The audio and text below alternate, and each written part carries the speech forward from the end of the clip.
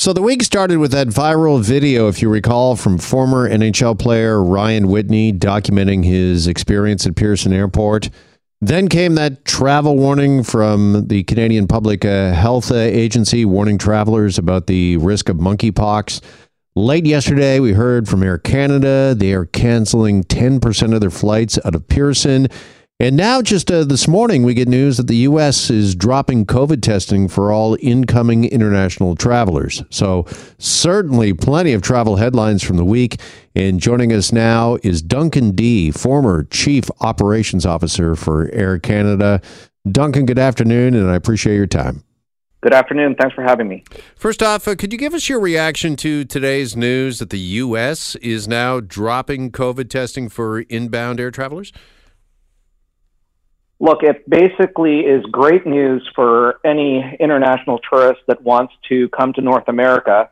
It's really bad news for Canada in the sense that we now have a competitor with a huge competitive advantage over Canada in terms of travel.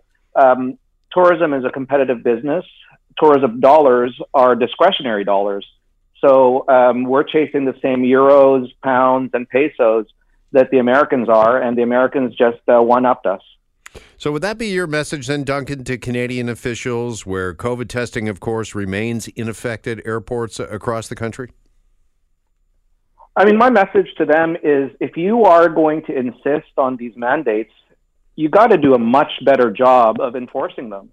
It's a mess at the airports because the mandates that the government themselves chose to impose, they're having difficulty enforcing them. So it makes no sense on the one hand to say they're so important, and on the other hand, not investing in enforcing these seemingly important mandates. All right. Is there a better way, from what you've seen, what you've heard, what's going on at the airports right now? Is there something we're not doing that we should when it comes to COVID testing and these mandates that continue? Absolutely. Look, even before the Americans made their announcement, travel to the U.S. was exceedingly easier than coming to Canada. The COVID testing requirement to the U.S., the vaccine mandate, that's all handled before you even leave home. You do it electronically with your airline, and then you get a confirmation from your airline that your documents and your proof has been approved. And if for some reason the documents you uploaded weren't approved, you got a message as well, so you could show up at the airport a little bit earlier to get that checked out. But in Canada, everything is done, even though we've sent everything ahead of time through the ArriveCAN app, there's this weird requirement in Canada for everything to be rechecked when people get to the customs desk.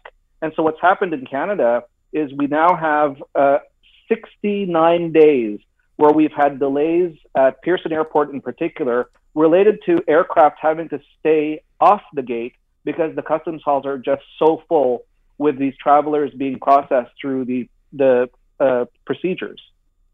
Is there any doubt in your mind, Duncan, that it's the testing? Is that what is solely to blame and responsible for the delays we've seen for weeks on end now at airports across the country? Is it the testing, or is it a number of factors?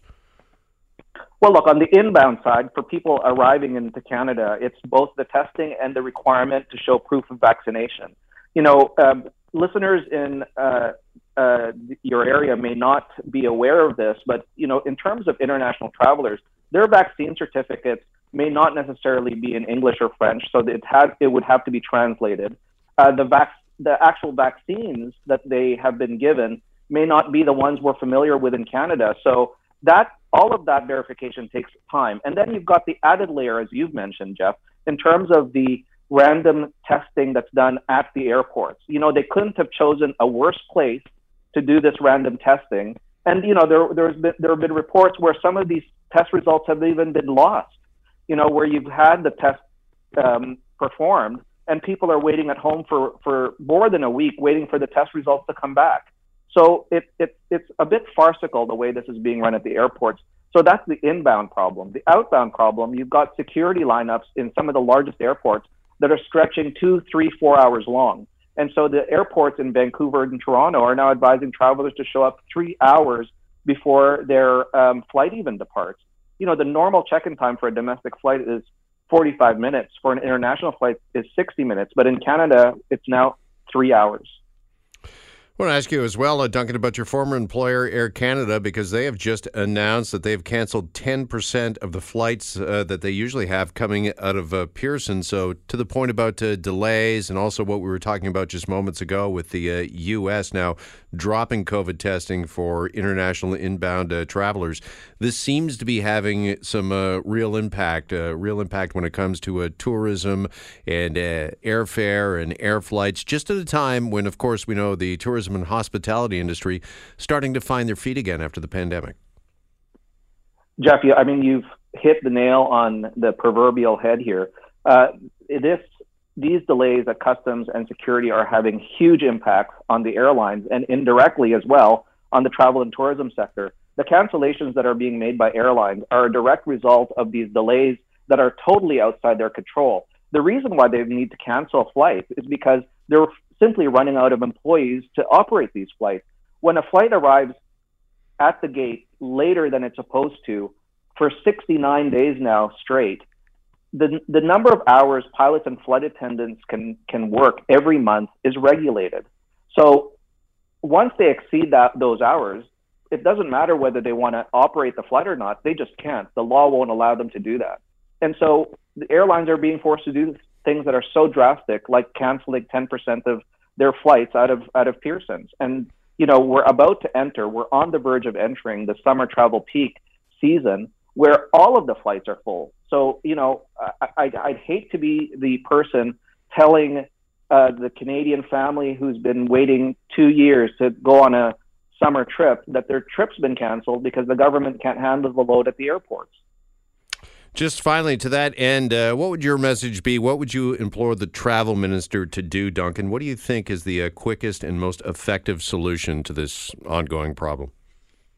Look, instantaneously, just two things. First of all, on the international arrival side, drop these mandates because you just can't enforce them. They've proven that they can't do it, so just drop them and move it to something like the U.S. did, which was electronic verification ahead of time. And then on the departure side, just change the way they screen travelers.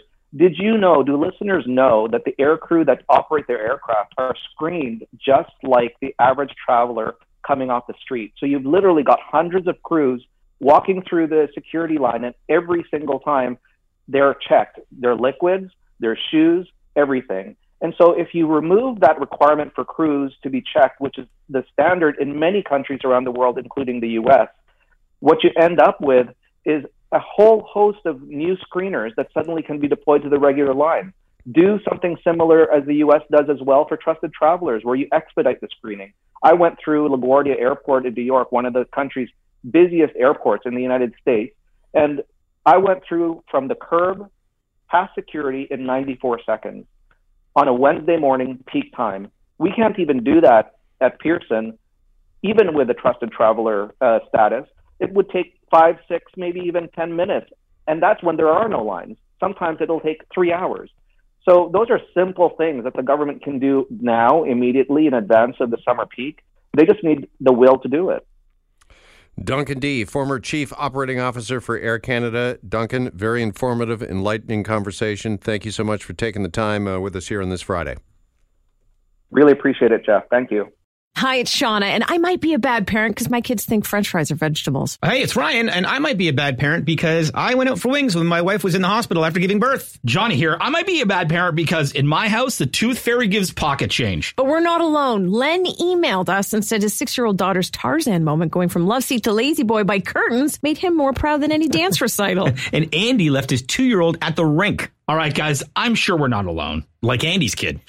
For stories and confessions like this, make sure you check out our podcast. It's called Bad Parents, and it's available wherever you get your podcasts. I left a glove at the rink.